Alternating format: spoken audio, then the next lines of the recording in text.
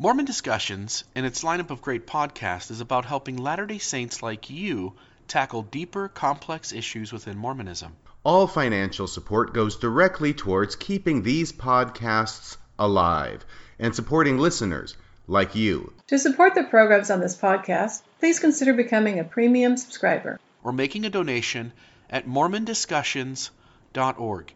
Again, that's Mormon Discussions, plural with an S on the end, .org.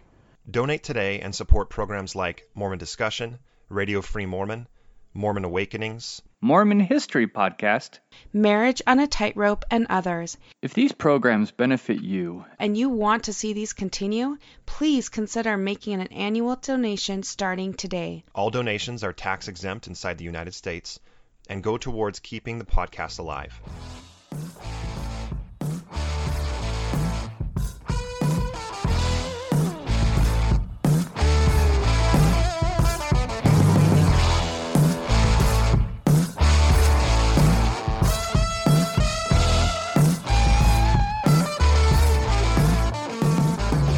Testing 1 2 3. Testing 1 2 3. This is Radio Free Mormon on the air, broadcasting behind enemy lines. Tonight's episode is a joint enterprise between myself and Bill Reel. It is part 2 of our analysis of the devotional given at BYU, Idaho, September 18th, 2018, given by the son of Apostle and member of the First Presidency, Henry B. Eyring. The son's name is the same except with a different middle initial. It is Henry J. Eyring. He's the president of BYU, Idaho, who gave this devotional address. In part 1, Bill and I discussed the first problem, as we see it, that he discusses in his devotional speech, that being his conversation with his father about the contents of the Book of Abraham and about how the son had encountered at his work where he was serving as a law clerk some 30 years ago, an allegation that the Book of Abraham had been invalidated due to recent research. He talked to his dad, asked him about the question. His father doesn't deal with the recent research. He doesn't deal with the allegation. He doesn't deal with anything from an intellectual point of view. Instead, he simply asks his son, well, have you read the Book of Abraham? His son says, yes. And his dad asks, how do you feel when you read it? And his son says, good. And his dad says, what else do you need to know?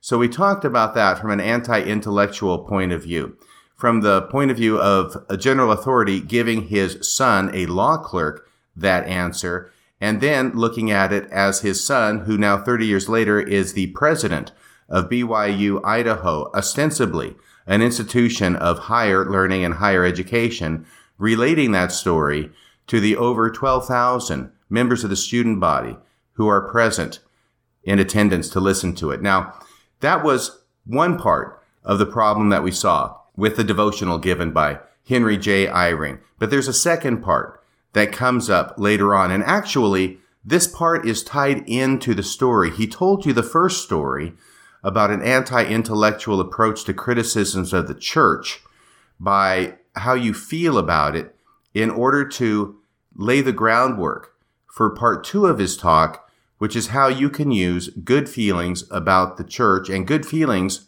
about the repentance process in order to defuse any criticism that you may encounter about the church. In fact, he calls the temptation to criticize the church or its leaders, past or present. He covers all of his bases. He also talks about the doctrine of the church, that any time that you feel that inclination, that's a temptation that's being put there by the devil. Yes, he makes it that clear. Satan is the one in charge of this temptation. If you yield to that temptation to criticize the church or to doubt the church, that's a victory for Satan. In addition to calling the LDS Church the Mormon Church, that's a victory for Satan too. And instead, what he will go on to say is that the correct response to this temptation is, instead of doubting the church or questioning the church or engaging in any kind of intellectual inquiry regarding claims or allegations or doubts about the church, the correct response is to simply turn that criticism on yourself, find something in your own personal character that's out of line, and spend your time correcting that, because that's the real source of the problem. Not the church or its leaders. The problem is you. Is that enough of an introduction, Bill? Did you have anything you wanted to add?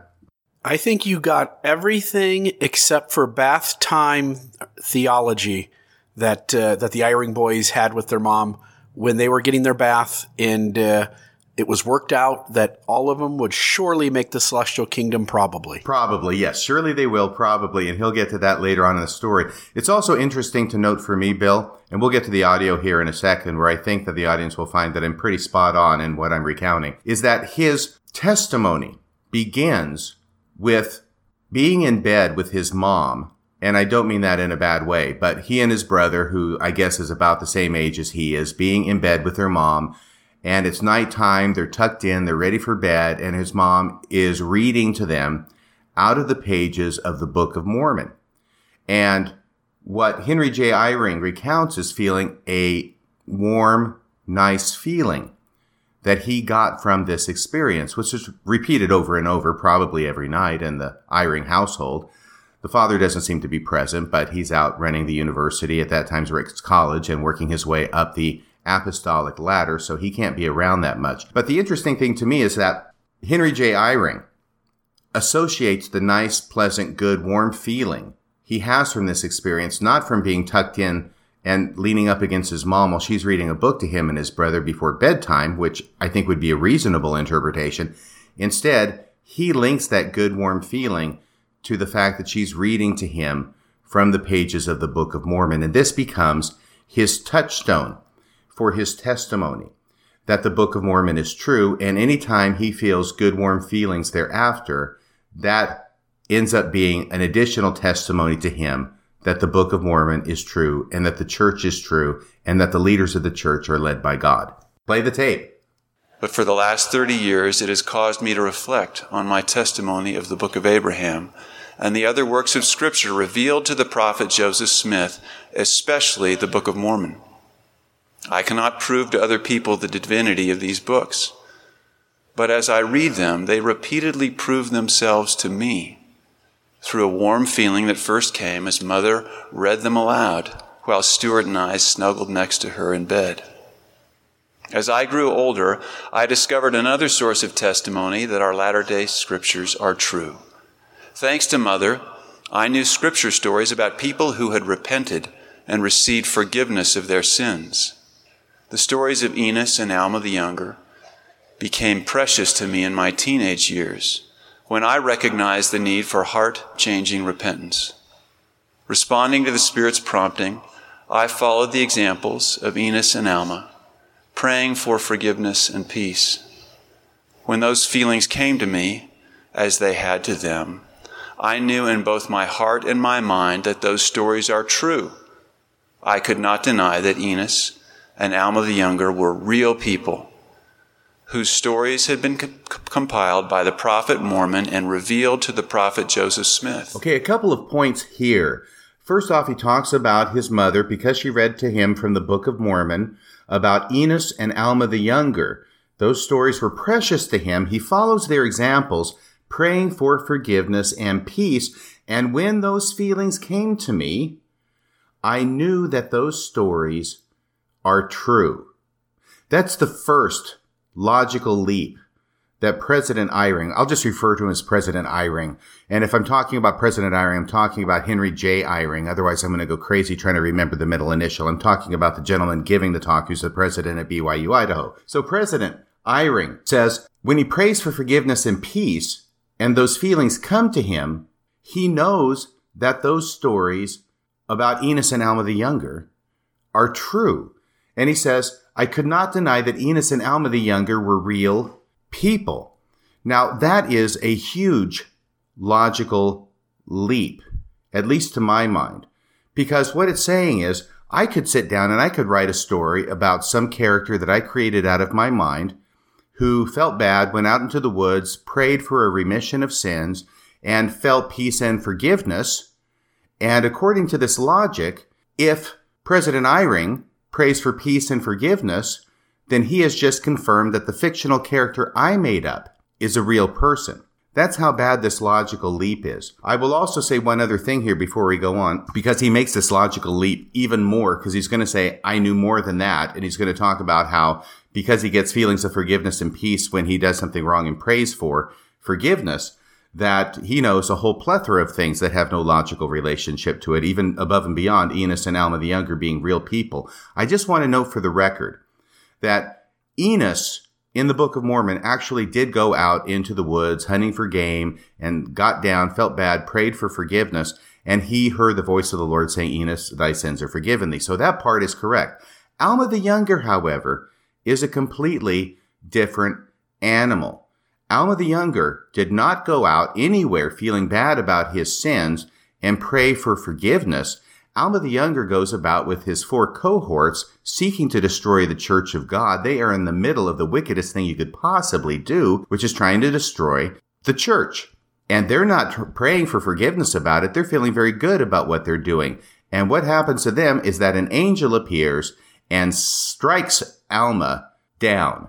And he is in an unconscious state for 3 days. And yeah, we find out later in Alma 36, where he's recounting at first person about what happened while his lights were out, that he thought about what his dad had preached about Jesus when Jesus coming, and he cried for mercy. So yeah, there is that point about after he gets stricken down by an angel appearing to him, yeah, he does finally ask for forgiveness. Actually, he calls upon the Lord for mercy, I think is what the story says, and he receives it.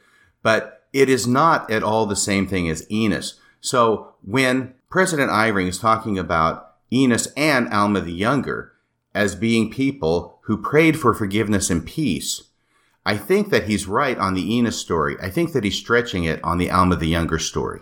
So my 2 cents here is this.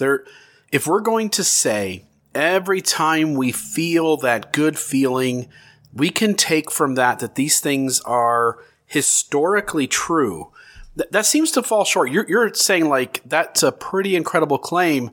And now I want to talk about maybe like boots on the ground, rubber meets the road. Just today, the Deseret News publishes an article about this Book of Mormon that had been supposedly written in by Elvis Presley. And the article on the Deseret News talks about how teachers in the church had for decades. This book was dated 1972. It had lots of markings throughout the Book of Mormon. And in the beginning is the name of Elvis Presley. And then at the end is this kind of like last hopeful wish for Heavenly Father to help him come to the truth of this book.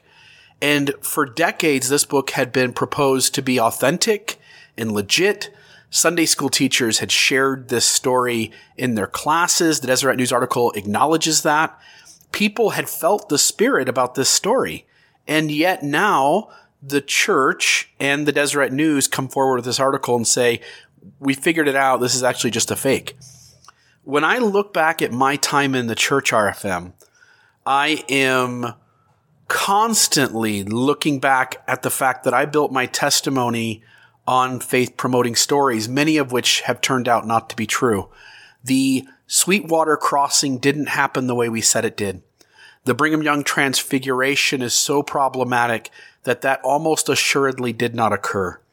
The John Taylor watch saving his life when the mob marched up the steps at Carthage jail and shot into the room, we now know that watch was never struck by a bullet. And there was, and this is maybe one that's going to be a little bit of a stretch for me to pull out of my memory. But when I first joined the church, again, I'm 17 years old when that happens. I'm all in. I'm very dedicated. I want to know everything. And I come across this faith-promoting rumor that I assumed was true. And it was this story. Maybe you'll remember part of this. Maybe this will be something that is deep back in your experience and memories. I came across a story about a Latter-day Saint who was in a old library and came across a document, and I believe it was written by like a Catholic priest. And the document talks about in the last days there shall be this church and they shall move to the mountains. And it basically prophesied of the Church of Jesus Christ of Latter-day Saints. And I took this story as true. It had a lot of detail in it. And I even went around, I shared the story in sacrament meeting early on as a member when I gave a talk.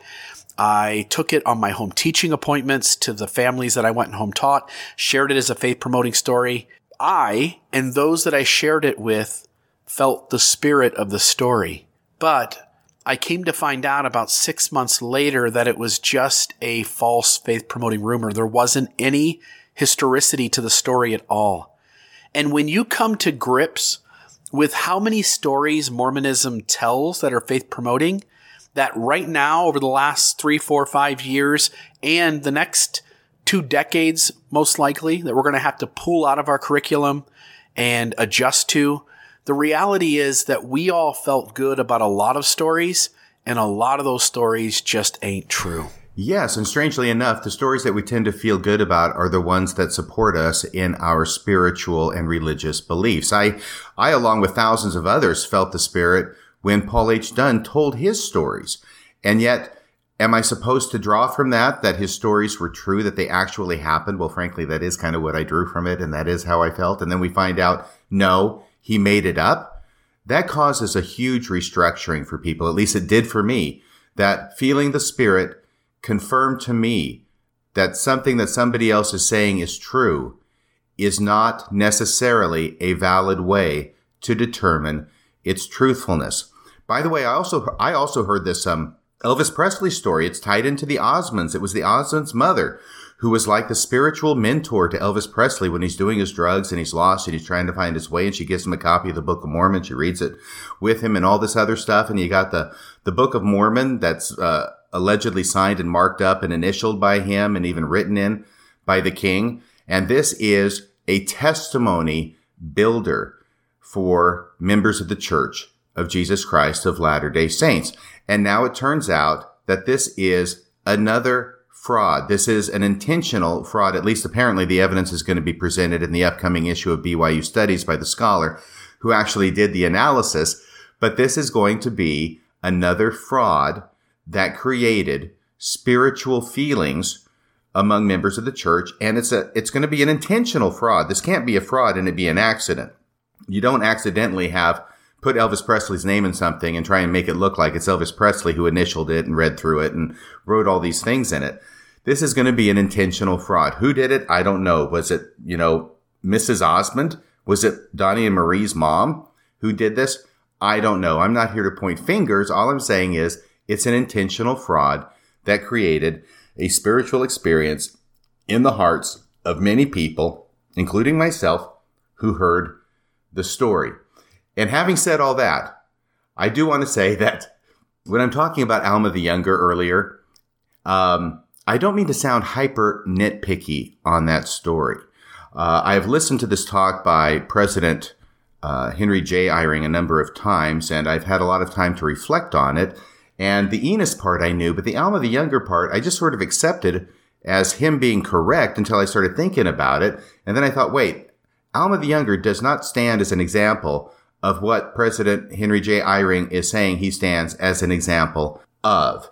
And so it's hyper-technical. It might be seen as nitpicky. My concern is that he is a person in a leadership position as the president of the university at BYU, Idaho. He is the son of an apostle, a member of the first presidency, and he gets a lot of Mormon cred scale points for that.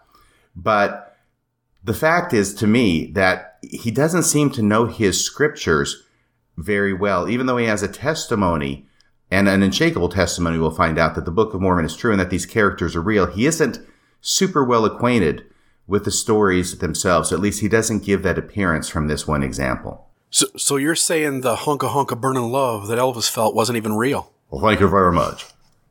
Yeah, baby. So I do a great Viva Las Vegas, but I'm not going to do it here, okay? Maybe somewhere along the way we'll play some Elvis music throughout the episode in the background.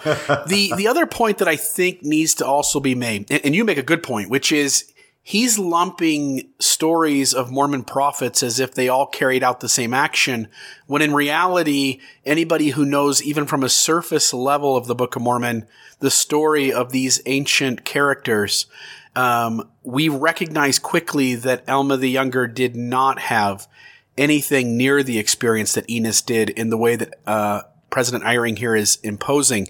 So you're right. So on one hand, he's giving this talk, and for every person who feels the Spirit during this talk, now they're left to draw that what he said is historically accurate when it's demonstrably not. The other thing that just has to be said is I wonder if he were to check in with the top 15, his dad and his dad's associates, and say, are you okay if I impose the Book of Mormon as absolutely historical in terms of the figures that are in there?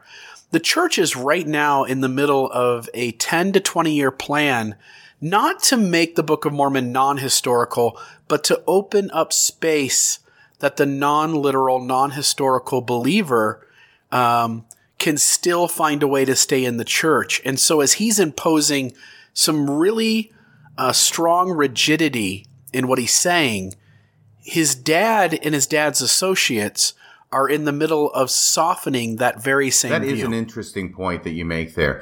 But you're right. Regardless of what's going on behind the scenes or what his dad's doing, it is beyond question that he is affirming an extremely, absolutely literal interpretation of the Book of Mormon, that Enos and Alma the Younger were real people. And he'll expand it beyond that as we get a little further. By the way, as an aside... And by the way, he's doing it with logical fallacies that are demonstrably shown to not be accurate ways to discern whether something's true. Yeah, that's another problem. That's definitely another problem. That could be another podcast about elevated feelings or heightened elevation of feelings as being a guide to truth, when people from all sorts of different religions experience the same elevated feelings when talking about their religion or bearing testimony of their religion. So yeah, it's not exclusive to Mormonism, absolutely. I did want to add that Alma the Younger is an interesting person, not only because he doesn't fit into the paradigm into which President Henry J. Eyring tries to cram him, but also because Alma the Younger is the person who doesn't go out and feel bad and repent of his sins and feel forgiveness. He's the one who has an angel appear to him. And if I were speaking a bit tongue-in-cheek, it's possible he doesn't mention the angel because the LDS Church has put angels on the endangered species list. And I'm thinking here of Elder Oak's comment from a couple of years ago to a question that was asked to him by a young lady, a member of the church, about what she can do and how she can pray so she can have the same kind of experience as Alma the Younger in having an angel appear to her. Do you remember what Elder Oaks told her in response, Bill? That he had never had that experience, that his brethren in the Quorum of the 12 and in the First Presidency, as far as he knew, they had not had that experience, and that it doesn't seem maybe natural to ask for that experience in order to have some kind of special testimony of Jesus. Right, and hopefully you can play the tape on that here because that bears repeating. That quote from Elder Oaks, which was not done in a publicly televised or recorded event, but it was done in a more private event where apparently someone violated the rules and brought along a recording device and recorded what it was that he was saying. And we caught him off the cuff and really telling the truth as it is. Yeah, and we will make sure. I know exactly where that audio is because we've just recently created a audio and document repository, and that audio is part of that repository. So I will be sure to share that with this episode. Nice plug, Bill. So when President Henry J. Eyring doesn't mention the angel appearing to Alma the Younger, maybe there is method to his madness. My question is, what should we pray for to receive this same testimony, if not conversion, that Alma the Younger experienced for our friends that aren't Muslims? Thank you. I missed the words Alma the Younger, without which I couldn't understand that very fine question from Heather. What should you pray for to have the kind of experience that Alma the Younger had? I don't think you're likely to have the kind of experience that Alma the Younger had. Remember, he had a miraculous appearance of an angel and really got hit over the head spiritually. Most of us don't have that kind of experience. But I interpret your question, Heather, as being how can we get the kind of of testimony that he received. I don't think we'll get it like Paul did on the road where an angel appeared to him, or where Alma the Younger had that startling experience. The Lord gives a few of those kinds of experiences, and they're recorded in the Scriptures to catch our attention and to teach us the answer. But I've never had an experience like that, and I don't know anyone among the First Presidency or Quorum of the 12 who had that kind of experience. Yet every one of us knows of a certainty the things that Alma knew. But it's just that unless the Lord chooses to do it another way, as he sometimes does, for millions and millions of his children, the testimony settles upon us gradually like so much dust on a windowsill, or so much dew on the grass. One day you didn't have it, and another day you did, and you don't know which day it happened. That's the way I got my testimony. Now, in the next part, Henry J. Eyring goes on to make more logical leaps and saying what it is that he knows because of feelings of forgiveness and peace coming to him when he's done something wrong and he asks for forgiveness. He not only knows that Alma the Younger and Enos are real people, he knows more than that. And that's where we're going to pick up where he says, I knew more than that. And wait till you hear what it is that he knows because of feelings of forgiveness and peace. Yet I knew more than that.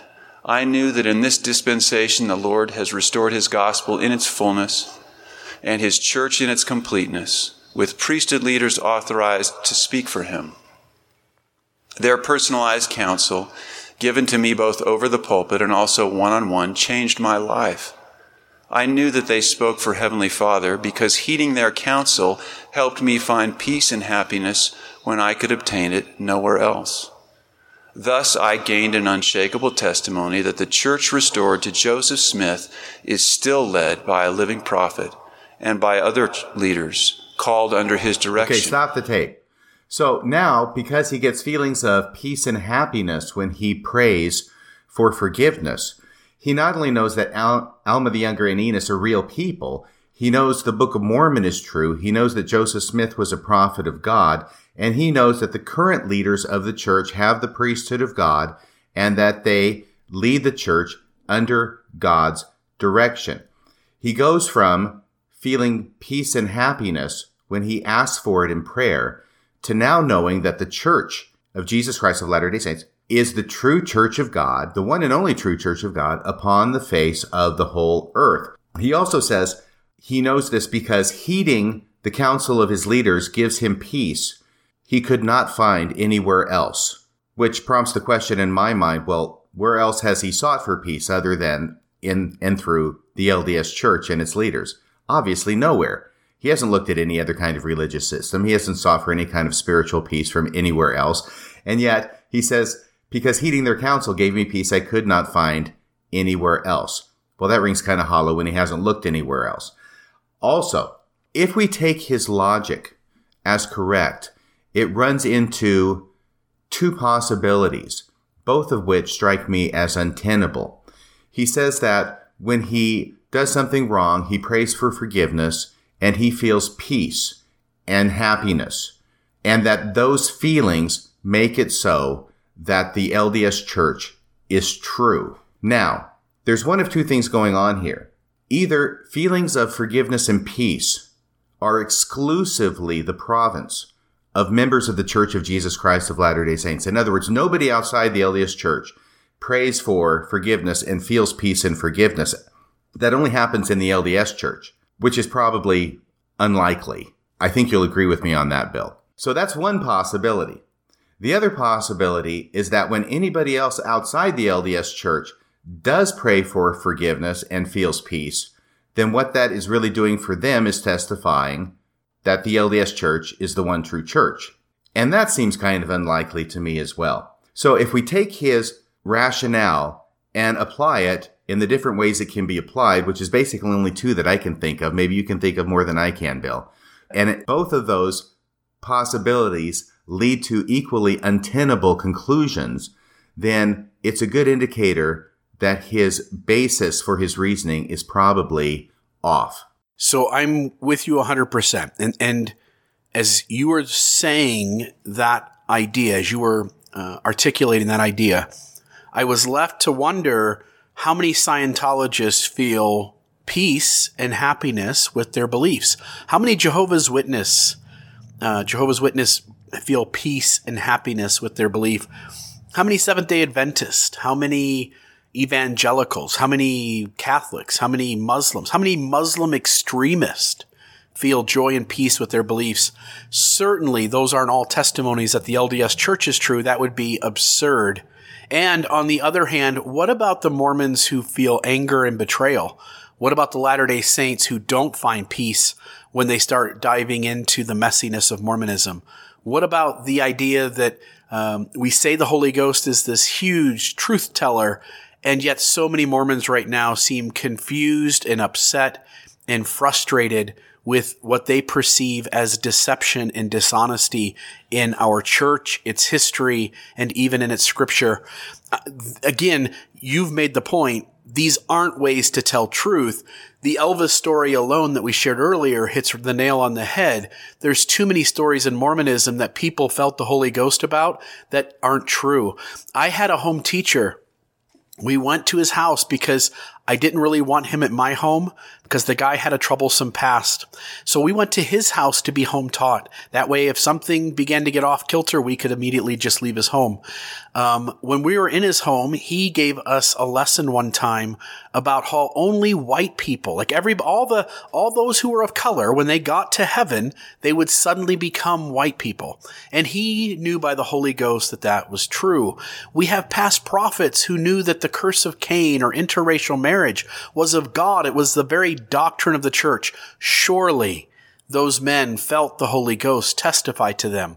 At the end of the day, the Holy Ghost, when you dive into this paradigm, it is useless. Oh, absolutely.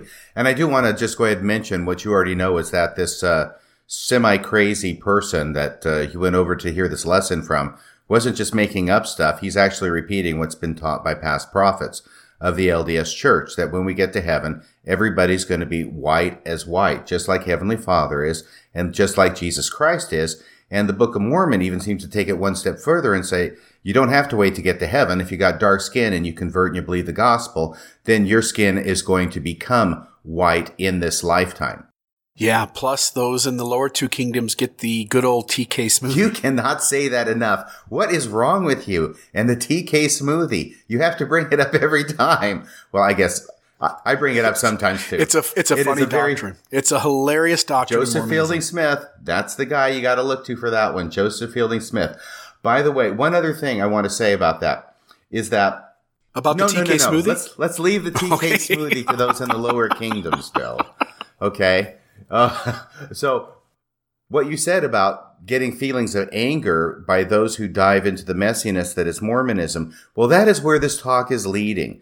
And it is the next statement that he makes, which I hope you'll just play this one statement, then I can just rant about it, because I find this the single most offensive statement in the entire talk, is one of the main points of this talk is to prevent people from investigating criticisms or problematic issues relating to the church history and its doctrine. He actually says that because of the good feelings he gets when he prays for forgiveness, he finds it unnecessary to investigate any of the criticisms or claims about the church. Can you play the tape on that?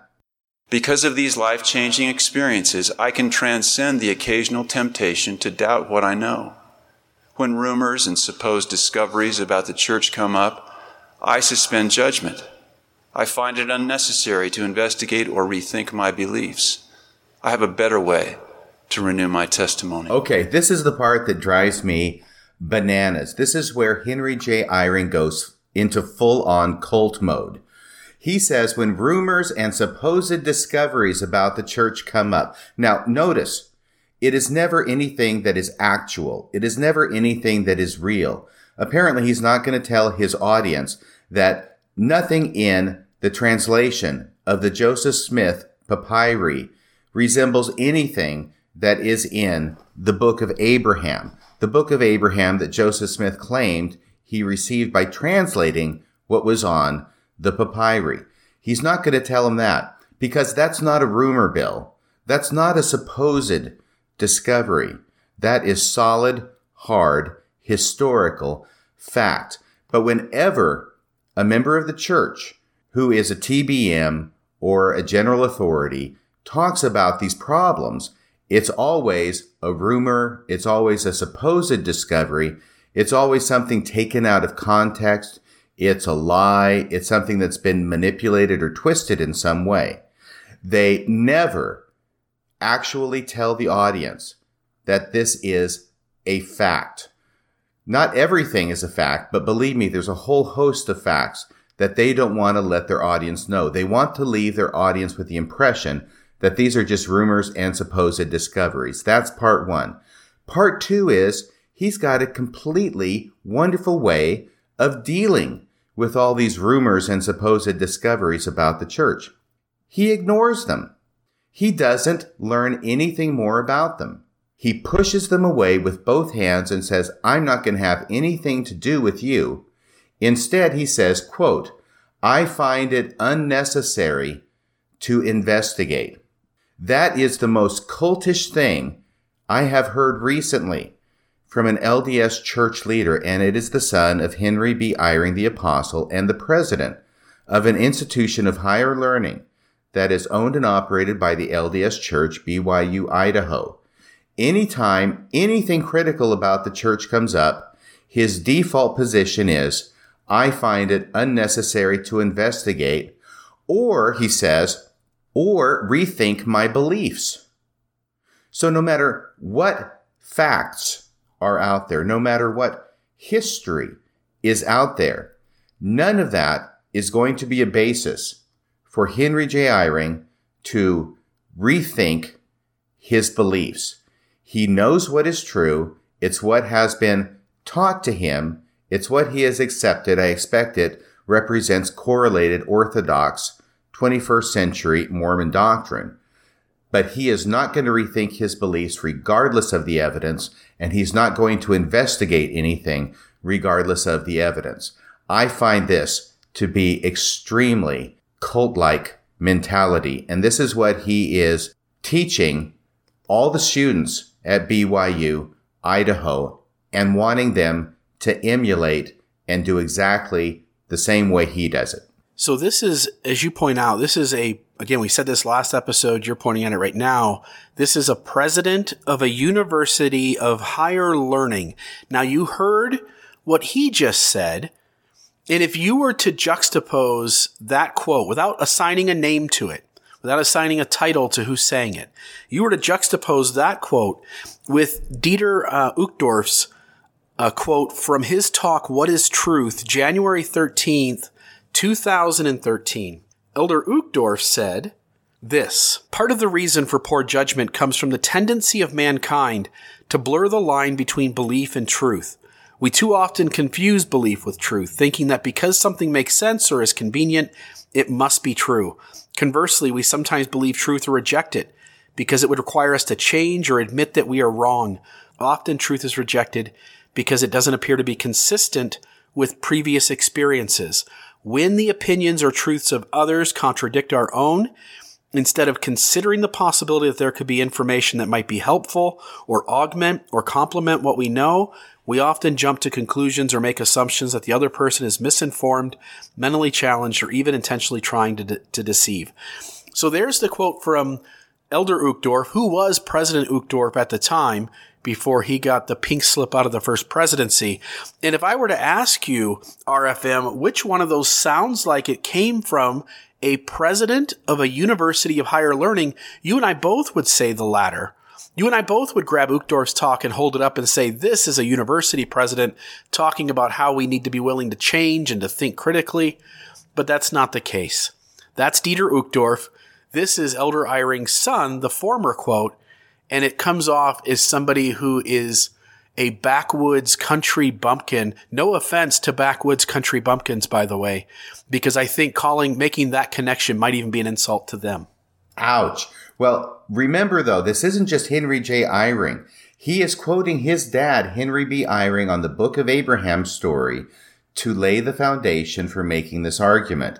The critical examination of the Book of Abraham doesn't count. His dad pushes it away. He doesn't find it necessary to investigate. His dad doesn't find it necessary to rethink his beliefs. All he does is ask his son, the speaker now, how it made him feel when he read it. His son says, it made me feel good.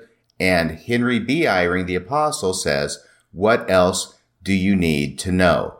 So Henry J. Eyring, the son, is not saying this on his own. He's pulling his dad into this entire argument.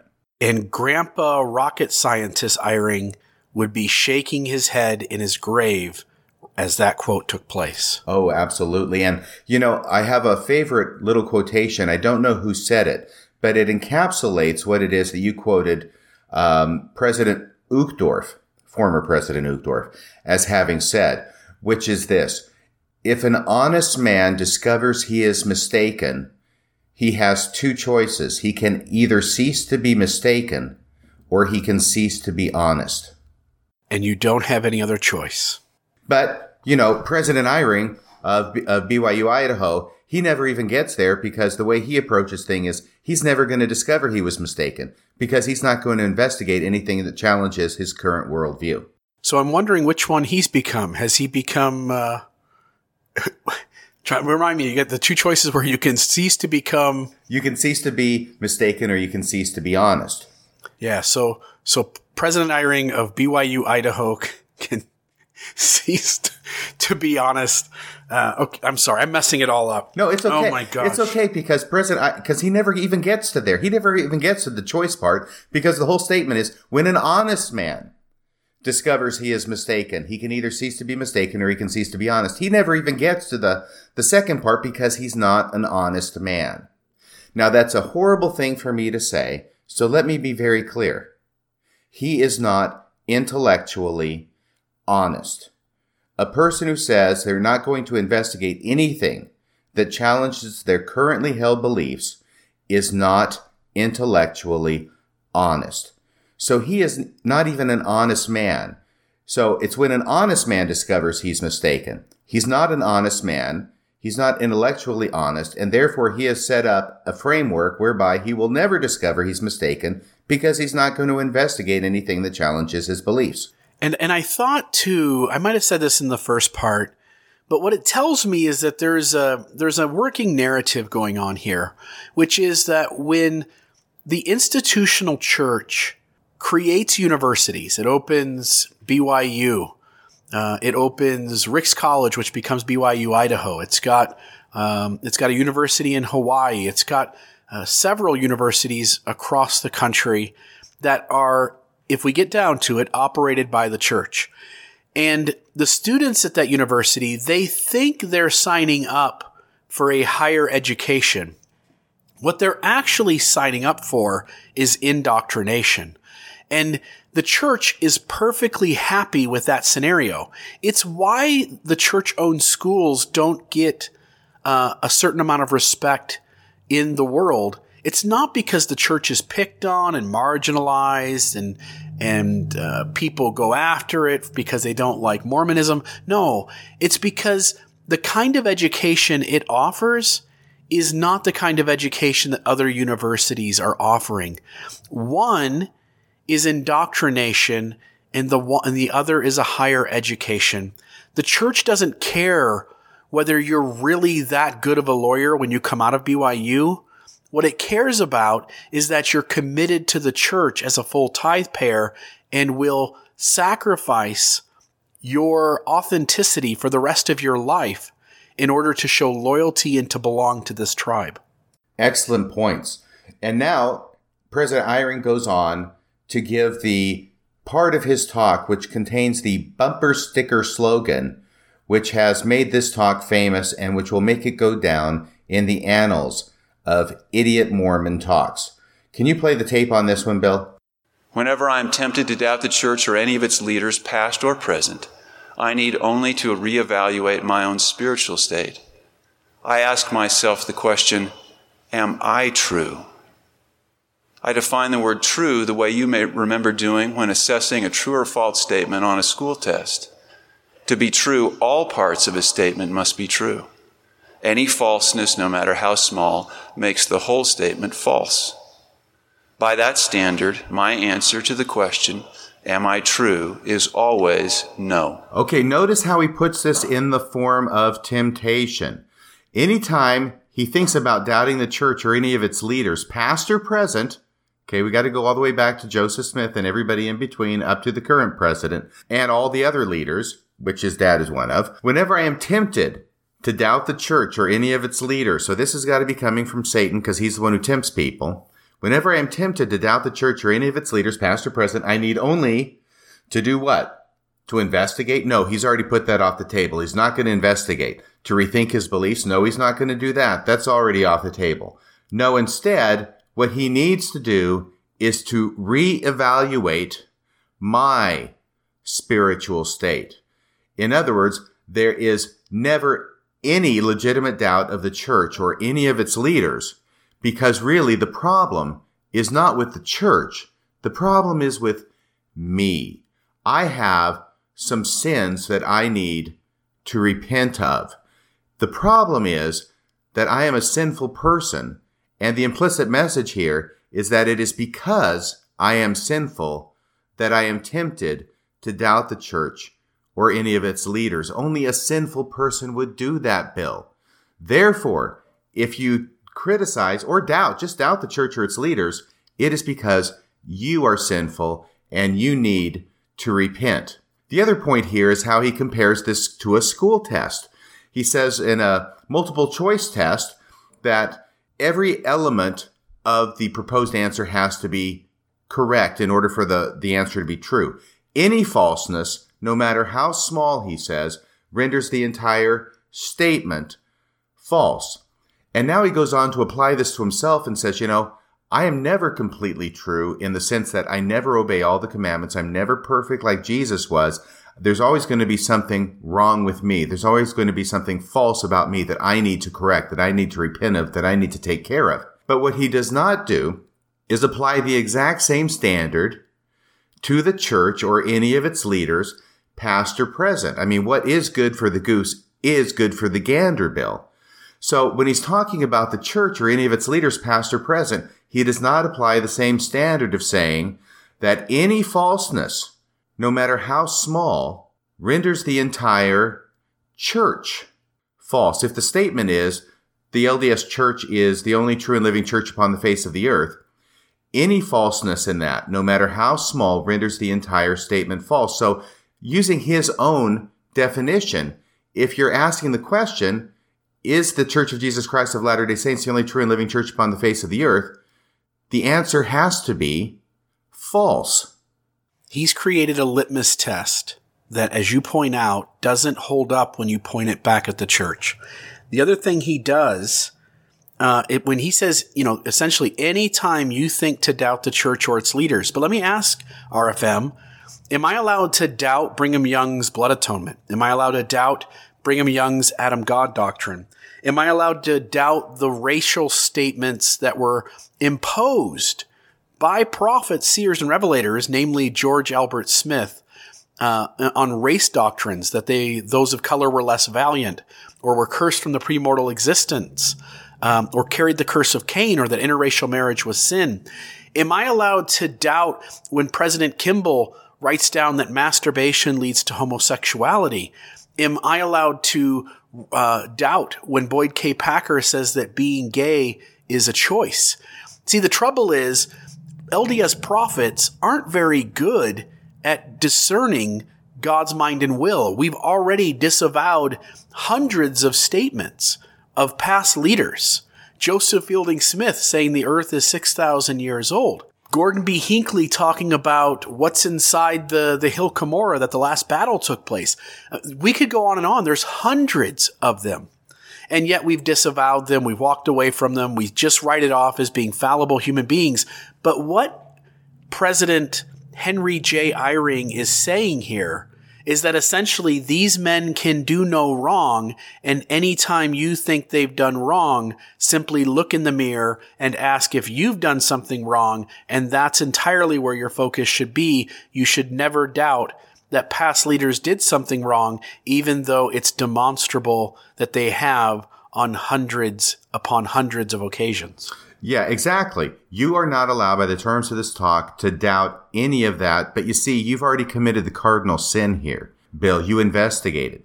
If you don't investigate, you never find this stuff out, and therefore you will never have cause to doubt. Yeah, but on top of that, as I was talking to you while that recording was playing, this was off the air, the listeners didn't hear this.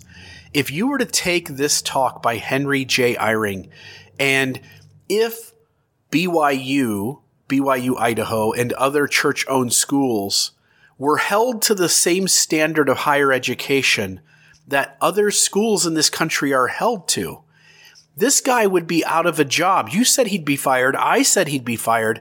This guy is giving an anti-intellectual talk. Any other university would right away see that this guy is not capable of critical thinking. Hence, he should not be leading an institution of higher learning where critical thinking is the main skill we try to teach to our young people when they go off to college or university.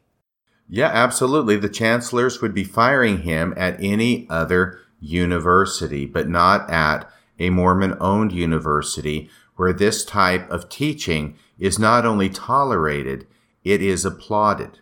And gets you on the fast track to being a general authority. Absolutely. As we're going to find out later on, there's a quote from this part of his talk that Elder Oaks is so enamored with that he quotes it when he goes to BYU, Idaho, and gives a speech the following month on October 30th of 2018. Oh yeah, he loves this idea of not doubting the leaders of the church. And anytime you're tempted to doubt, and he'll quote that part, turn a critical eye on yourself, because the fault, dear Brutus, is not in our church leaders, but in ourselves that we have doubts. There is always some weakness I can identify, some failure requiring repentance. It could be a harm caused to myself or to others. It could also be a failure to do a good deed that was within my power. Upon identifying such a personal failure to be true, I take it to Heavenly Father in prayer. I try to emulate the Savior's disciples when, during the Last Supper, he announced that one of them would betray him. Each disciple wisely asked, "Lord, is it I?" Of course, if I have felt the need to ask this question, I probably have betrayed the Savior in some way. In answer to my prayers for guidance, the Holy Ghost may direct me to counsel with my immediate priesthood leaders, especially my father. More often, though, the stirrings of conscience sparked by the Holy Ghost lead me to private feelings of remorse, with a related desire to make things right. That is especially the case when I have hurt someone by my acts or my failure to act. Following the Spirit's guidance, I try to right the wrong quickly. When this cycle of recognition and repentance is complete, I am not just relieved of the pain of feeling untrue. I have also reproven to myself that the church and its sacred teachings are true. So, with what he just said, and he reiterates what he said in the previous quote, here's the trouble. It's this idea that you can only have one or the other. Either the church can be false and you be perfect, or the church can be perfect and you be false. And he's suggesting that the church is perfect. We shouldn't even debate that. And the moment you want to doubt the church's being true, and I don't mean perfect as in like it never makes any mistakes. So when I use the word perfect, I don't mean that it is without any kind of blemish, but rather that it is the Lord's church, as you pointed out earlier, RFM, the only true and living church with which the Lord is well pleased. Anytime someone feels a need to doubt that or to doubt a leader within it, they are to look at themselves. Here's the trouble. It's not an either-or paradigm. So, is it possible that both the Mormon church is not true, it is a false church, and the person who recognizes that also has some level of sin within themselves. Absolutely. The opposite side of the coin also doesn't work. So again, this is a wood tool that he's using. If I'm in Scientology and I look at Scientology and I figure out that, wait a minute, this religion is cray-cray, and by no means is it what it claims to be. That same person could still also look in the mirror, look at themselves, and say, oh my goodness, I'm not perfect, hence Scientology must be perfect, and I'm going to do what Elder Uchtdorf also suggested, which is to doubt my doubts. The reality is, those kinds of either-or paradigms often aren't true, and they're set up as a logical fallacy to teach us that, oh, if I'm this way, then the church must be that. And the reality is, it doesn't have to be that. It can be neither, and it can be both. And in this instance, it is demonstrable that just because someone has some sin in their life doesn't make the religious institution they belong to true, and it doesn't work in any other church, so it sure as heck doesn't work in Mormonism either. And if we accept the general Christian proposition that all have sinned and come short of the glory of God, then that means that every Christian church, which is composed entirely of sinners, is equally true. They are all the Lord's true and living churches with which he's well pleased. He's pleased, RFM, with all of them. Absolutely, at least according to this line of thinking. Now, I wrote a couple things down here when he was talking, and what I wrote was, when he says, I probably have betrayed the Savior in some way. Oh my goodness. Wow. So now doubting the leaders is betraying the Savior. Now seriously, I'm not kidding. Look at what he says and look at his logical train of thought. If you have doubts, Bill, it is because you are sinful. If you are sinful, you are betraying the Savior. Therefore, if you doubt the church or its leaders, past or present, you are betraying the Savior. He is painting this in highly dramatic and extreme terms. And he also says anytime he is tempted to doubt, he doesn't investigate, he doesn't rethink his beliefs, remember, but instead he looks at himself to find the sins that he needs to repent of. Now, this is a twofer.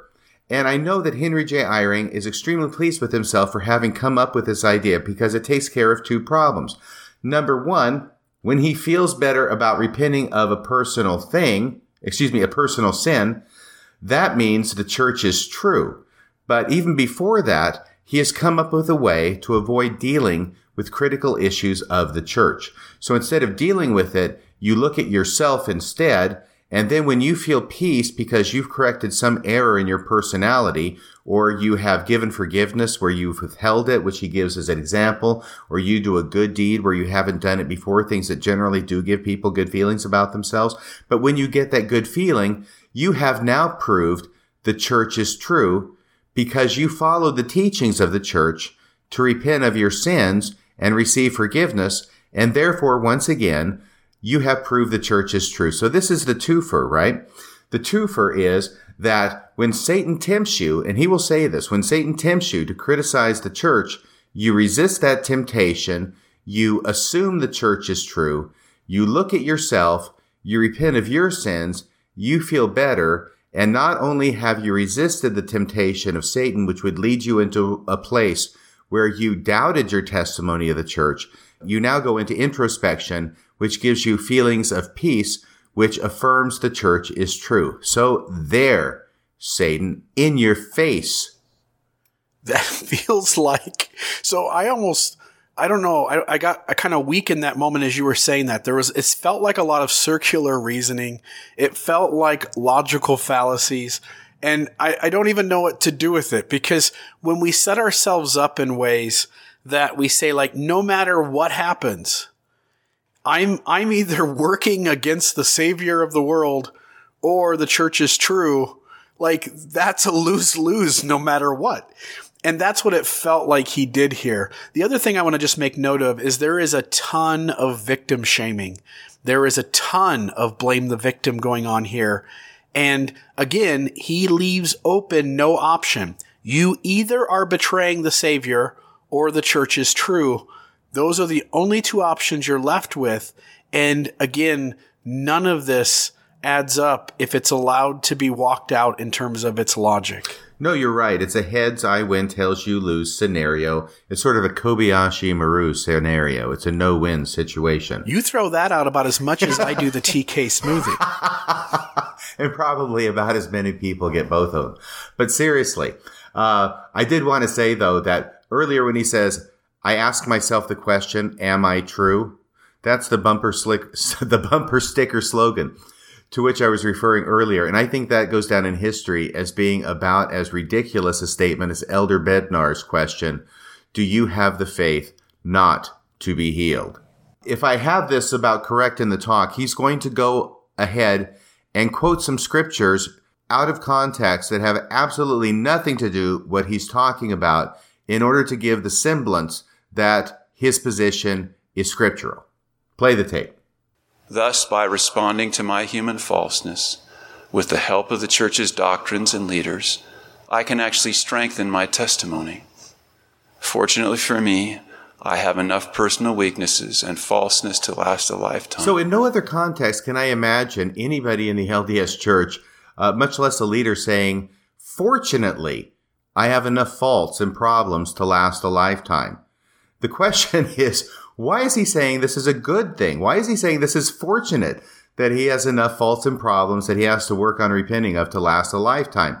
Well, the answer seems pretty obvious. It's fortunate. It's a good thing because that means that no time in his entire life is he ever going to have to grapple in an intellectually honest way with issues relating to the LDS Church, its leaders past or present, or its doctrine. He's got this covered. He is never going to have to investigate anything. He's never going to have to rethink his beliefs because he's got enough faults and problems to last a lifetime. And you can see why he does that. If his paradigm is that as long as I've got problems with myself when I look in the mirror, and that such means the church is true, then thank goodness I always have problems with myself when I look in the mirror, because that way the church is always true. Right. It's almost like saying, this is a crazy analogy, but it just came to me, that you are in a situation where you are looking at going into a lion's den with a bunch of hungry lions, and you've got to open the gate to get into the lion's den. And that's going to be required of you at some point, but you don't want to go there any sooner than possible. But for some reason, as long as you are eating Oreos, you don't have to open that gate to go into the lion's den. As long as you're eating Oreos, you can put off that situation indefinitely. And in a situation like this, you would say, fortunately, I have enough Oreos over here to last a lifetime. Yeah, and it almost makes you wonder, as you said that, I'm sitting here thinking, if you're going to be that grateful for your own iniquity, your own flawed, fallen nature, that you're, in other words, if I'm setting up a paradigm that I do not want to work through all of my iniquity in this life, then you almost have set up a paradigm where you welcome being iniquitous. You welcome being a sinner. And I don't mean in the way like, hey, we all have sins, but he's almost setting up a paradigm where he could seek out a sinful nature, and it actually helps to support his framing of the church. Yeah, wasn't it St. Augustine who was famous for saying something like, Dear Lord, please make me so I'm not a sinner, but not yet. Right. Right. But even here, it's almost like, Dear Lord, please make me a sinner. Give me more sins. Give me more iniquity. Because as long as I can keep looking at the mirror and finding problems in myself, I don't ever have to go back and examine the truthfulness of the church. I know, and I thought this was the whole LDS concept of salvation, is that you've got to obey the commandments with exactness, with strictness, perfectly in order to get to the celestial kingdom. Well, what happened to the story about his mom telling him when he was a kid in the bathtub with his brother? You are going to go to the celestial kingdom. And now he's apparently saying, well, not if I can help it, because as long as I can keep coming up with sins and doing bad things, I don't have to deal with church history. Thanks, Mom, just the same. Right. Nope, exactly. So if you'll go on, and I think that now we're at the point, by the way, there is no transcript of this talk up at the BYU Idaho devotional website. So I'm not able to exactly predict when he's going to say, what he's going to say next. But I think it's about at this point where he starts quoting the scriptures out of context. As a result, I need never be thrown into doubt by any accusation against the church, its doctrines, or its leaders. Whenever I feel such doubts and the associated temptation to judge the church, I try to remember to turn a critical eye back on myself. When I do that, there is always something in my thoughts and actions that needs fixing or at least improving. If you and I act this way consistently, the adversary's attempts to sow doubts about ourselves or the church will paradoxically have the reverse effect. His temptations, if we recognize them, can strengthen us. That should not come as a surprise. When Heavenly Father cast Adam and Eve out of the Garden of Eden, knowing that they would be subject to temptation, he promised them that they and their posterity could transcend the adversary's subtle strategies. The Apostle Paul likewise knew that our mortal frailties, both physical and spiritual, can work for our good. He told the Corinthian saints, "Therefore I take pleasure in infirmities, in reproaches, in necessities, in persecutions, in distresses for Christ's sake. For when I am weak, then am I strong." In fact, the Lord seems to have designed a mortal existence in which weakness and temptation can play a crucial refining role. In Ether 12:27, he says, "I give unto men weakness, that they may be humble, and my grace is sufficient for all men that humble themselves before me. For if they humble themselves before me and have faith in me, then will I make weak things become strong unto them." The Book of Mormon prophet Jacob, father of Enos, taught this same principle in explaining how he and Nephi could command even the waves of the sea. Quote, "Nevertheless, the Lord God showeth us our weakness, that we may know that it is by his grace and his great condescensions unto the children of men that we have power to do these things." Okay, so as I said, this is the point at which President Eyring quotes a bunch of scriptures that has nothing to do with what he's talking about in order to give the impression that what he's talking about is based in the scriptures. Also, before he got to quoting the scriptures, he says that this temptation comes from the adversary to doubt the leaders of the church. That's where he puts it in boldface, underline, all capitals. He's being very clear. Any inclination to doubt the leaders of the church, past or present, or its doctrine is a temptation that comes from Satan that must be resisted. Yeah, and it feels, again, we're just, at this point, we're laying it on really thick. There's so much shaming, blaming the victim. Anybody who falls away from the church, they got caught up with the adversary. They betrayed the Savior. They didn't look in the mirror and ask if they are true. They didn't work out the sins in their own life, so it's safe to assume that they've got some really serious sins in their life that led them to doubt the church. This is really unhealthy. This is toxic, and I can only imagine that this is going to cause more harm in terms of the students listening to this talk being more judgmental towards their friends and family who are leaving the church.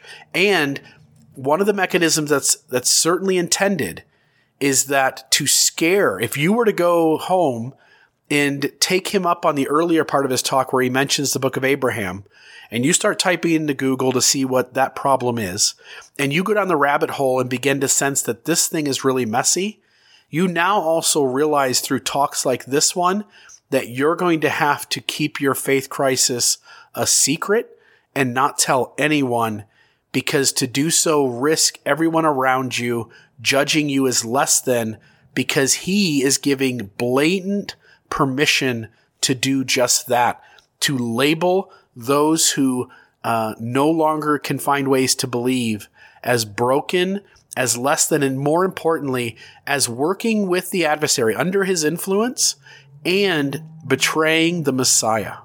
Yes, and I tell you something. One of the things I like to do is look at the reasons behind why talks are given.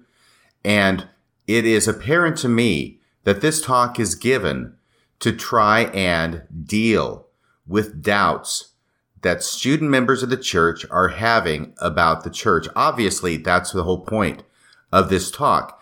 And the only reason a talk like this would be given is because President Henry J. Eyring is completely aware that there is a growing level to the point where it's become unacceptable of students, LDS students, having doubts about the church and it impacting their testimony and perhaps even their activity and membership in the church. Only because of that would he ever give this talk. So the very fact that he's giving this talk shows that this is a huge problem among the college-age students of the LDS Church, and that they are in higher education. They're encountering these kinds of things because they're researching, they're finding out things, and he's trying to put the kibosh on all of that. Now, the next thing he does is he speaks directly to the students. Up to this point, he's been talking about himself, what he does, with the implicit message, of course, that that's what you should do too. He's been using I statements so far. Now he's going to drop that charade, and he's going to talk directly to the students, and he's going to give them an experiment that he says they should try if they are currently battling doubts about the church. So play the tape, because you've got to hear this one with your own ears. If you are currently battling doubts about the church, try the following spiritual experiment. Assume that the church is true, notwithstanding the human frailties of its members and leaders. Then look for at least one way in which you are not being true to the teachings of the church. Perhaps there is a transgression weighing on your mind and heart.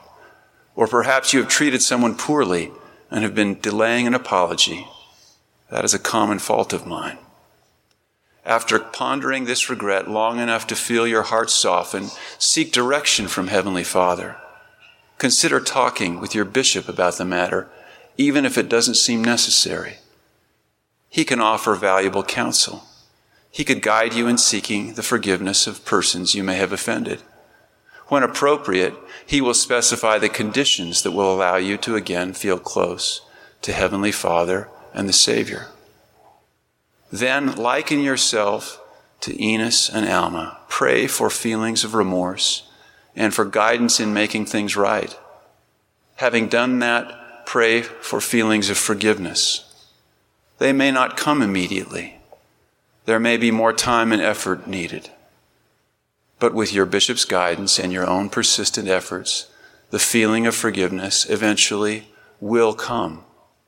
As this happens, you can recognize not only the miracle of forgiveness, but also the power of the doctrines of the church, through which forgiveness has come. You can once again prove the truthfulness of the church, notwithstanding the imperfections of its members. You can be sure that the Book of Mormon, the Doctrine and Covenants, and the Pearl of Great Price are divinely inspired guides for our lives. You can have faith that the celestial kingdom is within reach. Okay, 3 points here. Notice that not once but twice he says you can know the church is true because of your good feelings when you repent. You can know the church is true notwithstanding the failings of its members. And the first time he says it, he includes leaders in what he says. So he is aware that there are problems with moral failings of leaders of the LDS Church. And he wants to put that to the side and not include that in a person's calculation as to whether the church is true. As if the church can consist somewhere in some kind of Platonic realm where it's not actually consists of people. I mean, the church is the people, and in the LDS Church, the church is primarily the leaders of the church. But we can't judge the church's truth based upon errors made by the leaders. No, that doesn't count. So he says that twice. It shows he's aware of it, and he wants to put a King's X on that. That doesn't count as something that can be legitimately doubted about the church. Now, when it comes to you, absolutely, you need to look at all the errors you make, and that shows that you're not true. But the acknowledged errors, acknowledged on his part, though he doesn't say exactly what or how bad, though you and I both know what and how bad. The acknowledged errors of leaders of the church, they don't count into the equation. This is totally a double standard that he's promoting. A second thing he says, which is the first thing he says, is about hey, try this experiment. If you're currently battling doubts about the church, because doubts are obviously something you have to battle. It's like you're struggling with your sexual identity. Well, you're battling with doubts about the church. Try this spiritual experiment, students. Assume that the church is true. Oh, that's a great experiment. Let's just start with the conclusion already firmly in mind, and then interpret all the other evidence in light of the conclusion, so that guess what you arrive at when you're done? The conclusion you started with. I mean, there's a line that used to be famous when I was a kid when the Bad News Bears movie came out, and Walter Matthau is collecting this ragtag bunch of kids for a baseball team called the Bad News Bears. And there's a scene in the movie, probably the most famous scene, where he writes on a chalkboard the word assume. And he tells everybody, he says, never assume anything. Because when you assume, you make an ass of you and me. And that's where he has the lines drawn in the word assume. So it breaks down to ass, you, me. Never assume, because you make an ass out of you and me. And yet this is what his spiritual experiment is that he wants the students to do. Start with this. Assume that the church is true. Then look for at least one way that you are not being true to the teachings of the church. Spend all your time working on yourself, because that's the real problem. You need to assume the church is true. And if you have a doubt that the church is true, assume it's true. Where does that get you? Assuming the conclusion is generally considered to be a bad line of reasoning. Usually we want to follow the facts to reach a conclusion. Now let me go to Sherlock Holmes really quick, okay? Because this is something in a famous line from Sherlock Holmes where he's talking with Watson, and they're talking about some evidence, and Watson is of course drawing the wrong conclusions, and Sherlock Holmes says, Watson, you got it wrong. He says, it's a capital mistake, Watson, to begin to theorize before one has all the facts. Inevitably, one begins to twist the facts to fit the theory instead of the theory to fit the facts.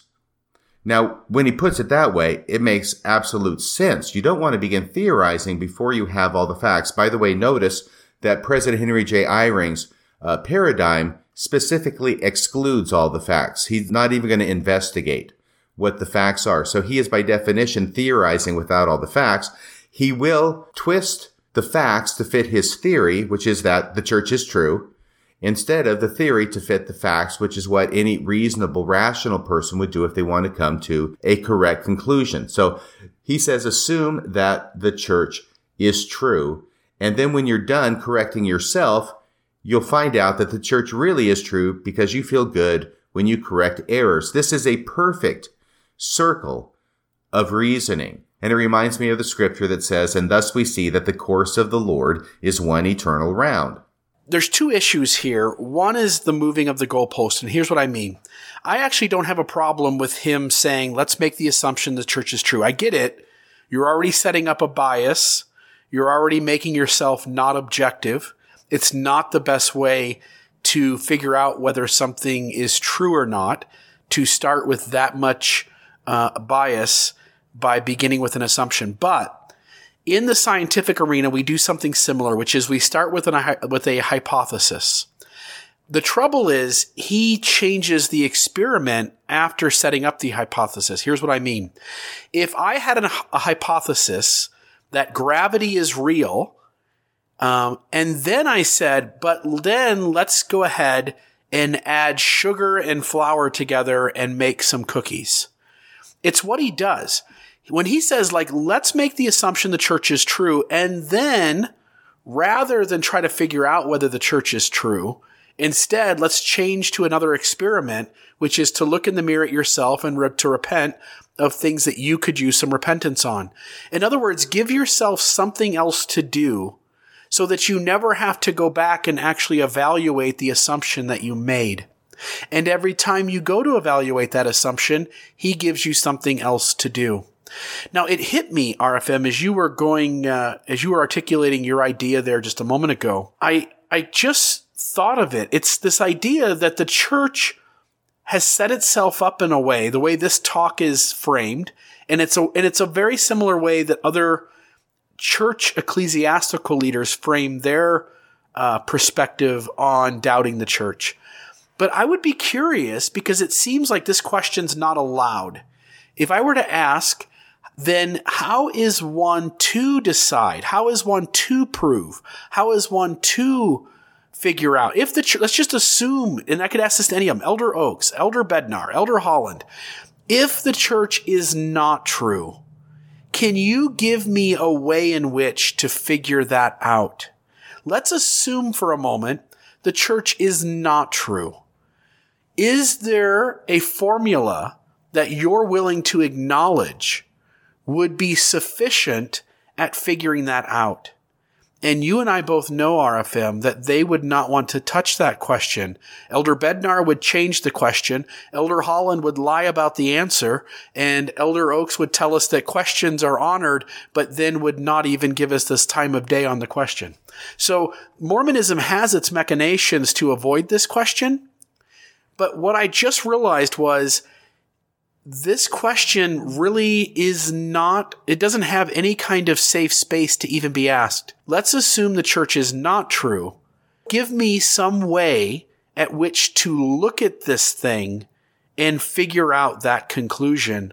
And there's no answer out there. No, you're right. And it could never be out there as an answer, because everything in the church starts with the assumption that the church is true. That is non-negotiable.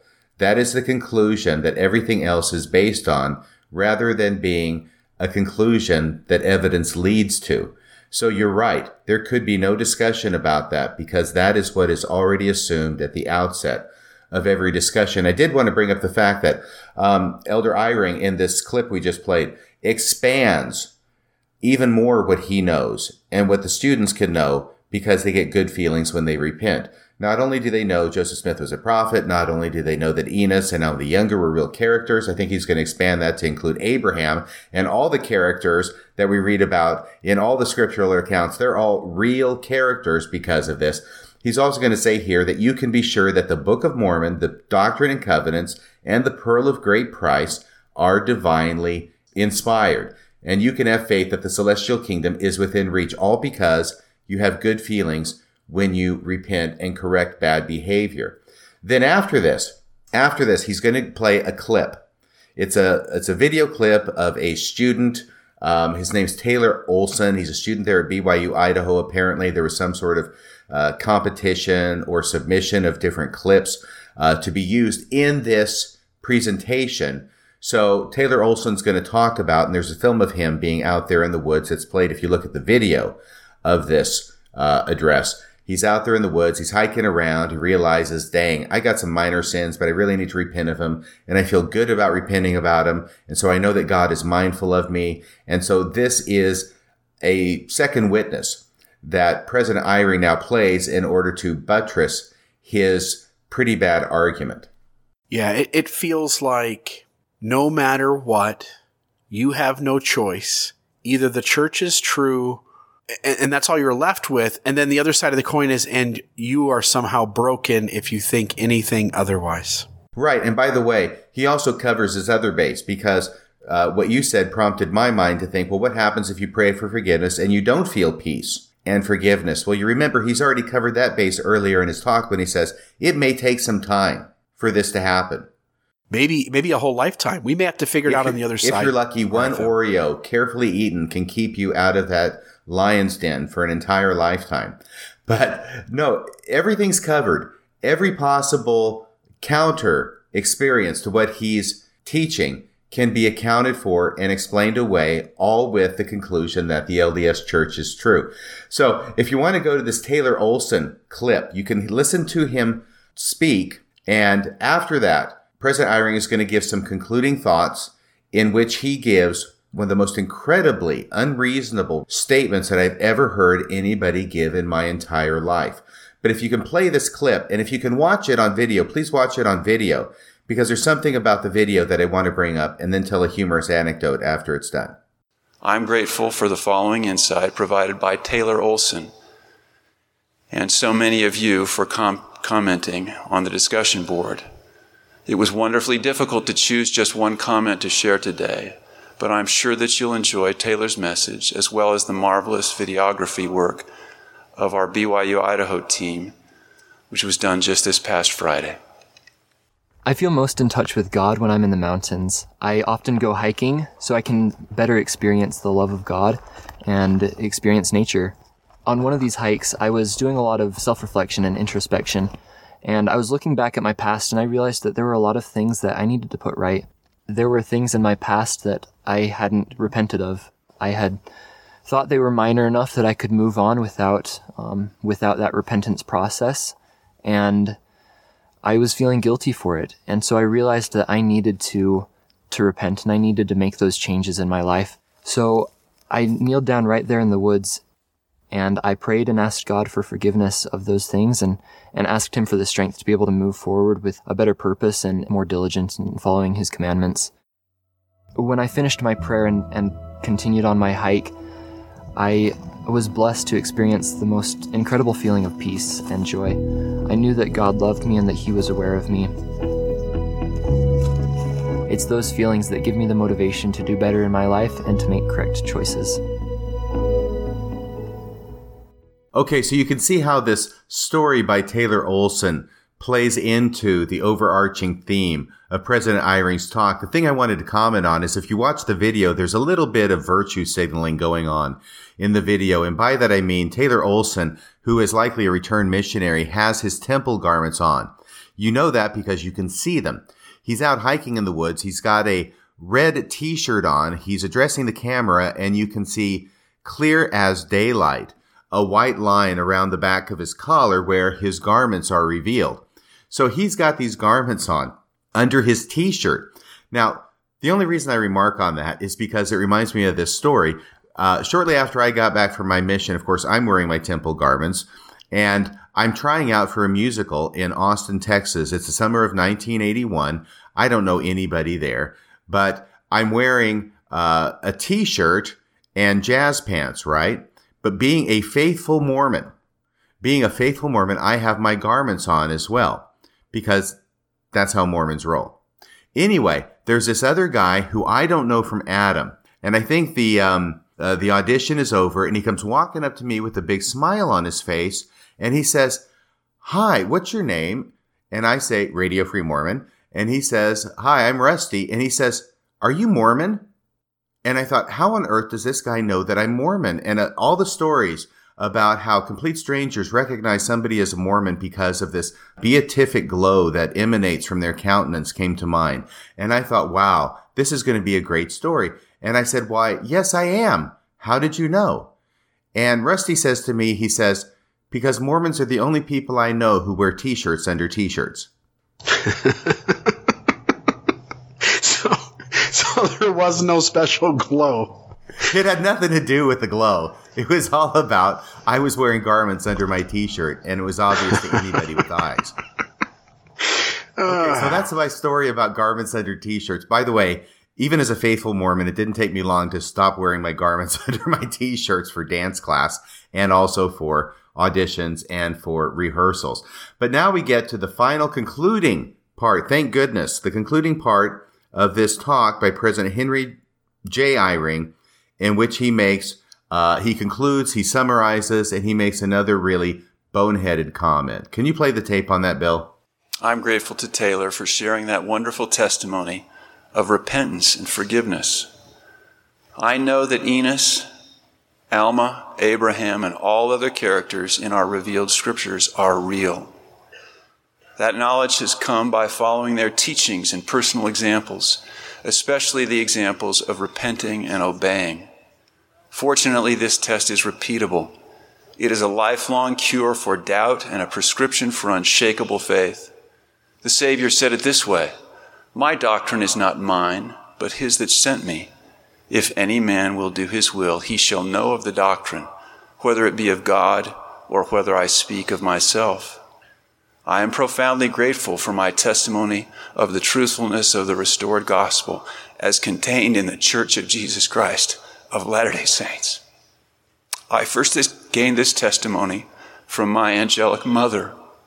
With the help of her and other faithful teachers, especially my father, My testimony steadily grew in boyhood.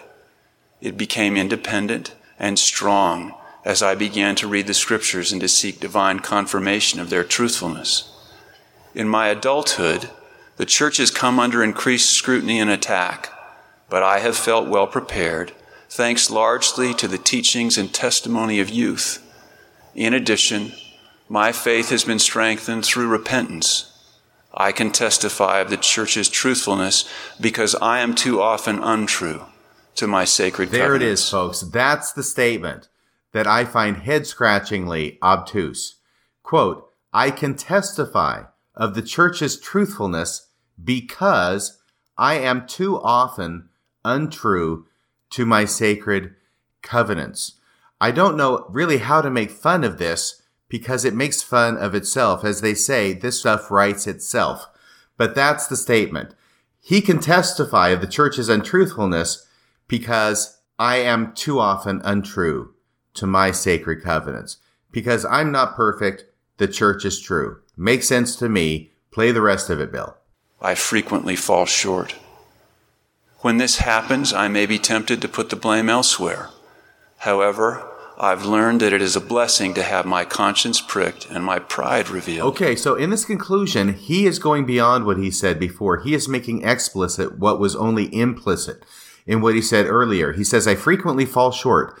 When this happens, I may be tempted to place the blame elsewhere. In other words, when he falls short, when he commits sin, he may be tempted to blame the leaders. He may be tempted to doubt the leaders or the church. That's what he means by place the blame elsewhere. Here he's being explicit that people who doubt the church are projecting the blame that they themselves should be feeling for their own wickedness. He goes on, however, I have learned it is a blessing to have my conscience pricked and my pride revealed. So any doubt of the church or its leaders is because you are not only sinful, you're prideful. A person who is prideful doubts the leaders of the church or its doctrine. Only a person who is humble does not doubt.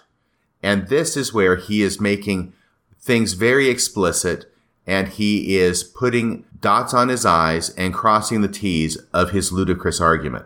And again, he's closing the door on any possible way in which we say, if the church was false, how am I to examine that in such a way that I could arrive at that conclusion?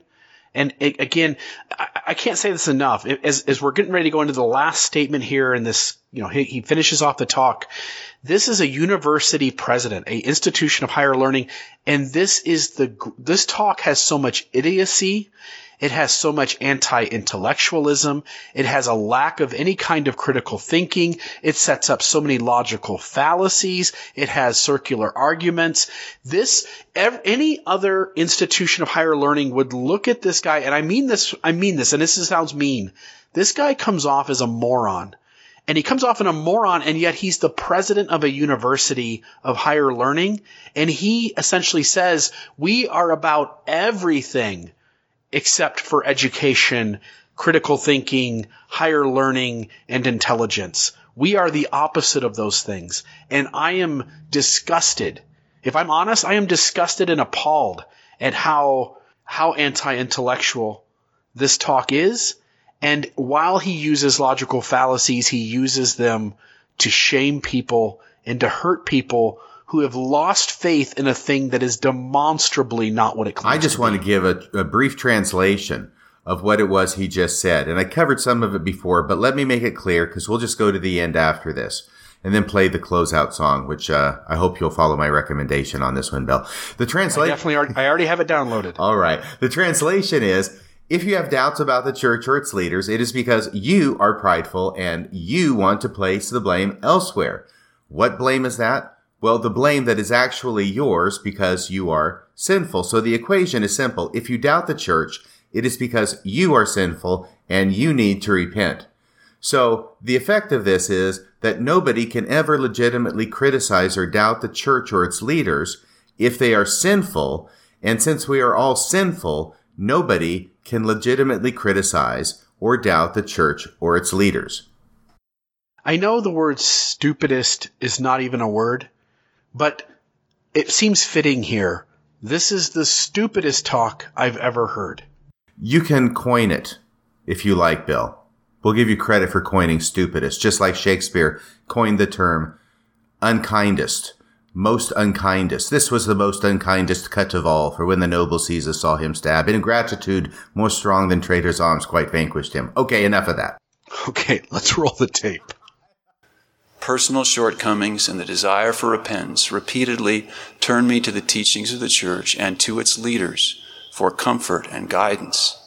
In the process of repenting, I receive renewed assurance that the Lord is leading the church.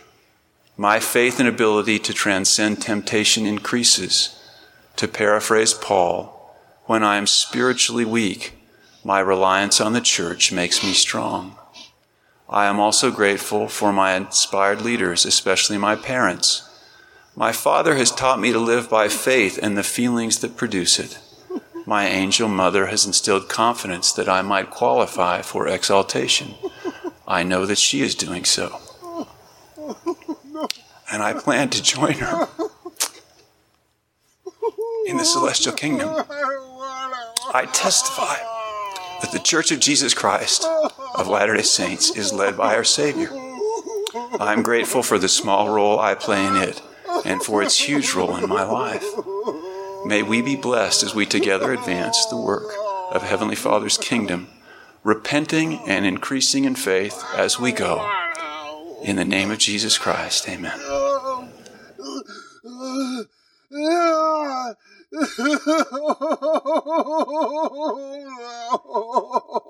Amen. Well, that's been quite the tour de force of logical fallacies. One would almost think that maybe Daniel C. Peterson had ghostwritten this particular talk. However, in light of the fact that his whole idea is to shame anybody who might even have the temerity to yield to this devilish temptation about doubting the church or its leaders, past or present, I think we should close out this episode. That's about all for tonight. Until next time, this is Radio Free Mormon, signing off the air.